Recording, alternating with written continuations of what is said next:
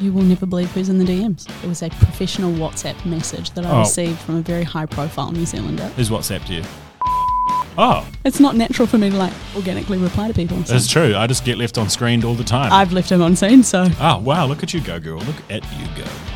Grant Robertson would be a much bigger threat to Lamingtons than Lamingtons would be a threat to Grant Robertson. Not the slushies! I wonder whether or not anyone ever asked Barack Obama and John Key if they met because they were of similar age. High taxing, big spending, big government. Okay, Boomer. National will get New Zealand back on track. New Zealand is the greatest little country in the world. Hello and welcome to another episode of your semi-weekly Iron Duke podcast, your recap of all things policy, politics, where we take you through our peaks and our pits, interesting bits, and anything that fits from around the globe and New Zealand. I'm joined by senior consultant Maddie Burgess-Smith. What is on the table for this week, Maddie? Kia ora, Byron. Well, we've been away for a week because you've been away for a week, and you are half of the talent and all the good looks. Oh, you're too kind. No problem at all. Look, we're going to run you through where Byron's been over the last week because for once I think it's actually quite interesting. Oh. We're also going to talk about Winston Peters, the State of the Act Party, as well as the Green Party policy announcement. So Byron, kick us off. Why have you kept listeners waiting? I've kept listeners waiting because I have been on the world's most thrilling local government tour of Australia. And that's right, ladies and gentlemen. I went to 5 local government authority councils in Australia over the course of last week to look at 2 things: how they build so much stuff, and secondly, to look at the concept of city deals. And that's where I'm going to start. Can you explain what a city deal is? A city deal. Thanks, Maddie. What a great probing question. A city deal is an agreement between central government and local government on a set of outcomes, what we would like to see in our community and how we would like it to grow, with funding attached. Now, that's a very important part of this, because what we learned in Australia is that the city deals, and I do the little bunny rabbit things with my fingers here, city deals aren't really city deals. What they are is politicians say, I want to build this thing in this place, and I would like every local government around it to be relatively supportive, so I'm going to bring them in and I'm going to put a governance structure around it, and they can sit on a committee and they can look across from the minister and say, Minister, I think this, and the minister goes, sure. And they build the thing that they wanted to build anyway. And the key example of that is go and Google the Western Sydney International Airport. It is in the outskirts of Sydney. It's in some farmland. They've had to delete a few hills to build a massive runway. And then they built this deal with local governments around the airport.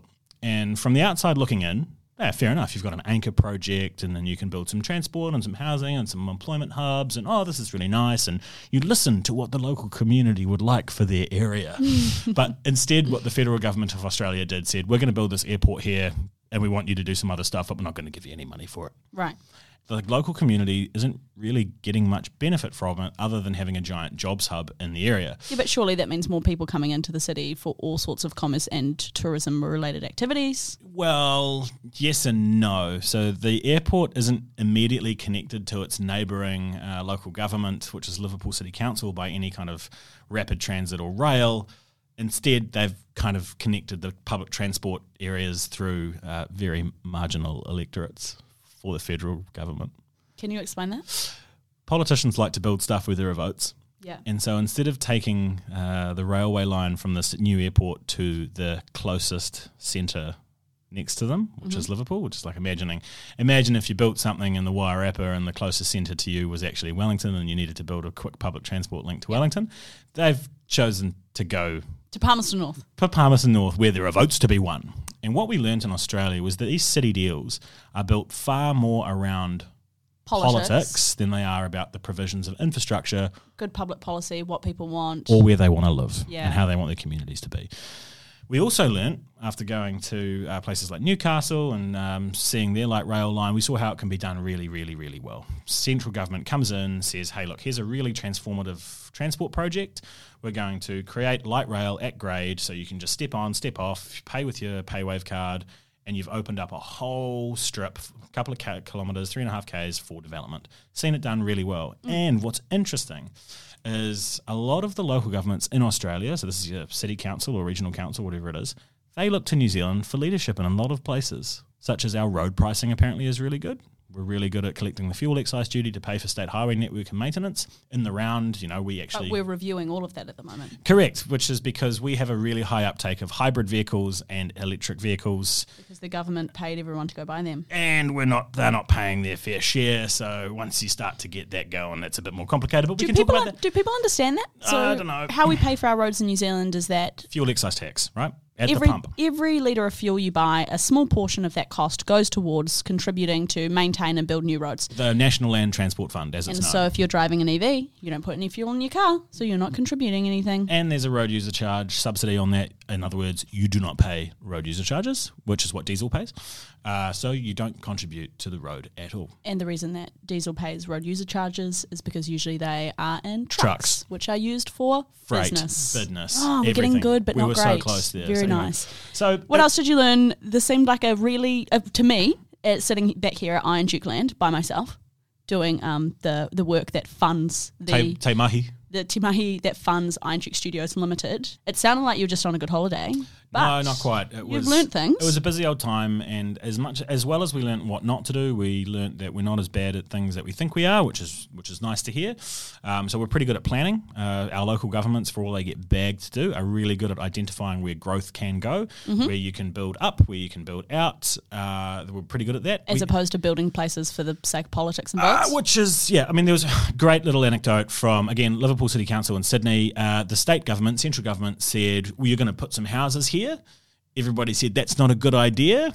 The government said, it's too bad. The Minister of Planning said that's where houses are going to go. Built some houses, and they are literally trucking out the sewage because they couldn't get water infrastructure built to it. Right. Because it couldn't handle the growth. So when you get planning wrong, when you get infrastructure provision wrong, it's horrible.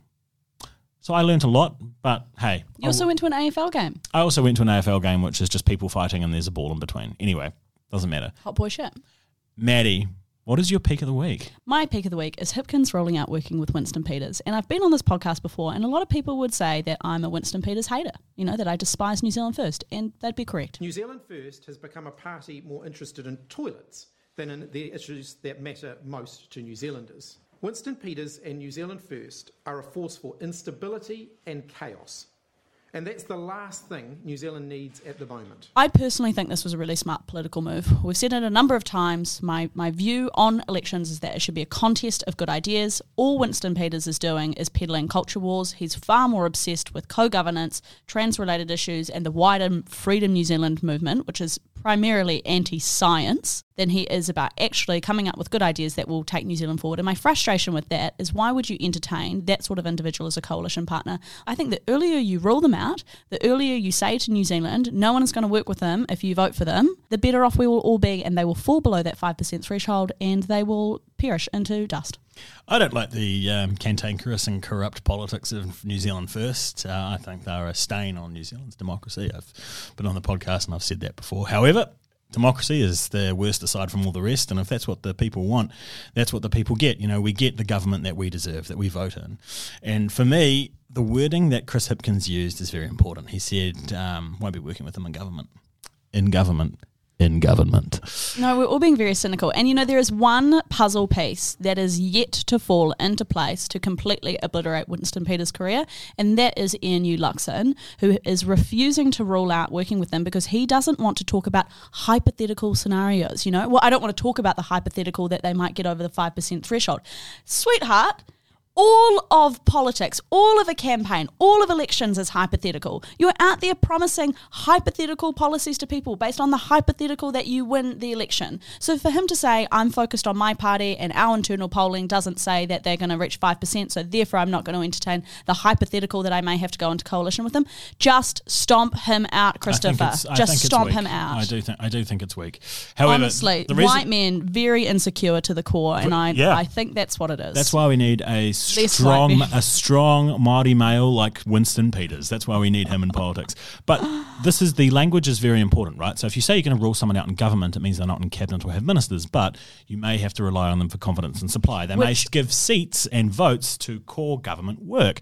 And so if that's what happens, I think that's a likelihood for both sides of politics. We could end up in a 3-year gridlock. That's one of those situations that happens where someone's sitting on the crossbench and you have to go to them decision by decision, policy by policy, act by by ACT to pass it, you will get so fucked off that you will call an election in 18 months' time and say we've had enough of this shit. And we've seen that happen in democracies abroad. Speaking of passing acts, I think there's a likelihood here that ACT's party vote, gets somewhat eaten up by Winston Peters wading into the culture wars, because ACT had done a good job of things like gun rights, and property owners' rights and all that kind of thing. And I think there's a high likelihood that you might start to see the ACT vote share just ease a little bit, and that almost certainly goes straight to New Zealand First. It's very interesting you say that, because the National Party's polling is starting to look really good among women aged 30 to 50, which has always been an area that they've fallen away from. But what people don't realise, it's because their same vote share between men of that same age range, angry white culture war men. Insecure, angry white culture war men. 1 in 5 men in New Zealand are party voting ACT, right? So there is... Fair enough. I just realised who I'm sitting across from. Look, fair enough. People can vote whichever way they want to, okay? And, lots of people can vote for the Green Party. And they should, because they are a party that's coming up with good public policy. They are a party that's coming up with public policy that they intend to drive New Zealand forward, and that is what elections should all be about. Byron. And funny, did you know what my pit is? That's my pit. We want cities in New Zealand where people have real choice. They have more ability to get around without having to sit in traffic or create more emissions. And we need a step change in public transport in our major cities to achieve this. You get light rail, you get light rail, and you get light rail, and guess what? We've found $12 billion to pay for it. Where did they get the money? I don't know, but they also found $500 million for cycleways, which they're going to take out of roads, because of course, our roads are in great nick. There's no potholes or anything there. But what really grates me is I just spent the week in Australia. Oh, you may have heard looking at when politicians. You didn't actually bring me back anything. Which is shit. Wow. Which sucks. I brought you back insights. That's what I brought you back. And you're going to have some shared learnings. Invaluable. Thank you for the learning. Learnings. Continue. Back to Julianne Genter. So the Green Party say everyone gets light rail, everyone gets trams. They came up with a $12 billion number. And they go, Auckland gets some light rail. Yummy, it's at grade. Christchurch, for once, features in public transport discussions. You can get some light rail, which is on a very, very strange map. If you look at their funky dunky maps, they make it up. It's very bad. And then Wellington, obviously, you can get light rail to Island Bay where next to no one lives. So fair enough. And what this illustrates to me is politicians choosing projects without the community, without actual kind of people that live there saying, hey, can we get some transport solutions that we can afford, please, that are actually useful for density? Useful, usable, and used. Correct, exactly. Sometimes I feel used. Anyway, so sometimes I feel useful. So this is a clear example of when politicians just choose projects because they're based on votes. You end up with bad outcomes. And I've seen it firsthand in Australia. That's what we're talking about, yeah. And I can see it happening here again. And unfortunately, as much as I like roads, I can see it happening with the Nats as well, with their roads of national significance, doing the same thing. We just pick a project. Look at a map where there's an electorate and say, we can get some votes out of that. That looks like a purple one. And that is bad public policy from my perspective, and it's really disappointing to see both sides of politics kind of playing. Now, infrastructure is inherently political. It's public choice on when to spend public money. That's political. We vote these people in to make our decisions. People like stuff. They like things. But without really understanding the business case and seeing a really good example of the community, like local councils that really want these things, I hate seeing this kind of politics. Anyway, that's my pit. What's your pit of the week? Well, type of politics that I hate seeing are morons. Oh, we got a couple of those. Who may be democratically elected to represent us and the future of our country. And a couple of those morons come from the ACT Party. And the reason I picked this as my pit of the week is that I have always been like a very loud supporter of the fact that the ACT Party over the last 3 years has had some of the most phenomenal discipline in Parliament. In the last 2 weeks, they have actually had 2 candidates stand down. First one compared the vaccine mandate to concentration camps. Turns out there was a secret second one who had said something very similar. The fact that ACT have been selecting these people really is a bit of a warning sign of what you could get under a national ACT New Zealand First government. Certainly, these guys, I think, were the wrong people in terms of the views that they expressed. If we're going to have purity tests and we're going to beat people down and have a right way of thinking, democracy just won't work. They've also had, David Seymour out here spouting off around the Ministry of Pacific Peoples, saying that he wants to send Guy Fawkes in there and blow it up. Guy Fawkes he failed. Yeah, but nobody cares. Like, if you're going to make a dark joke, him like that. So if you're going to make a dark joke, at least pick someone who did it. And it's just a dark joke. Like, it's just not that funny. Like, I get it. It's an expression. He was actually talking about wasteful government spending and the bloating of the public sector. But it's election time. And what he has done, and I've said this before, what he has done is he has taken 2 weeks of coverage of their policy announcements. And we've seen old mate Tim van der Molen do the same thing for the Blue Team, taking coverage off the shit that actually matters by not being disciplined and by having, by and large, stupid people open their mouths when they shouldn't. David Seymour should be pretty disappointed in how the last 2 weeks have been playing out for them. I think you combine that for the ACT Party with exactly what you just talked about, Tim van der Molen having to probably be censured by Parliament for intimidating actions. You had Michael Woodhouse lashing out there about not being on the list or whatever. Imagine if you got censured in this office for intimidating actions. Anyway, you had the stuff around like Barbara Kruger is still hanging around there. You've got this kind of almost arrogance and misbehaviour floating around on the right, and that turns voters off. That turns them off. And one thing that we'll constantly talk about on this podcast over the election period is turnout. When voters are turned off by the major parties and their support partners, they just don't turn up. They don't rock up. They don't rock up. We've been talking a lot about how that's probably going to be an issue of the centre-left. But, likewise. More of this starts happening on the centre-right. Same thing will happen. Guarantee it. What do you reckon voter turnout's going to be? I think we're going to be low for us, which is about 75%. Yeah, I was going to say 76, 77%. Yeah, cool. Pretty similar. Groupthink, everybody. Groupthink, that's what it looks which like. last election we were at about 82. Yeah, we're in low 80s, which is amazing when you don't have compulsory voting. Yeah, and I mean, you talk to our colleagues in Australia who are absolutely blown away by that. Yeah, they die on a hill over compulsory voting. Yeah, and they think don't. it's a big deal. And they're like, oh, you can turn up and scribble on your ballot, and it's sort of like, well, why would you bother turning up to do nothing? Yeah, exactly. So I think that's kind of coercive. Anyways. Hold on. Hold on. First one, teaching financial literacy in schools. Hot. Half of all New Zealanders being deeply anxious about money at the moment. Not. And lastly, Te Pāti Māori standing a 20-year-old candidate could likely be the youngest parliamentarian ever. The number 4, eh? Yeah. Yeah, not hot. Why is that? You need to grow up a bit if you're going to represent people. Okay, fair enough. Yeah. Okay, hold on. Hecklers on the campaign. Hot. Yeah, absolutely. Cost of living, not the government's fault.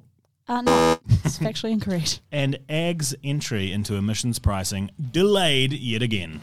Hot. Oh! I know, it's spicy, but we're actually not ready. We do not have the technology. We should not punish our rural communities for the fact we're not there yet. That's spicy. It is.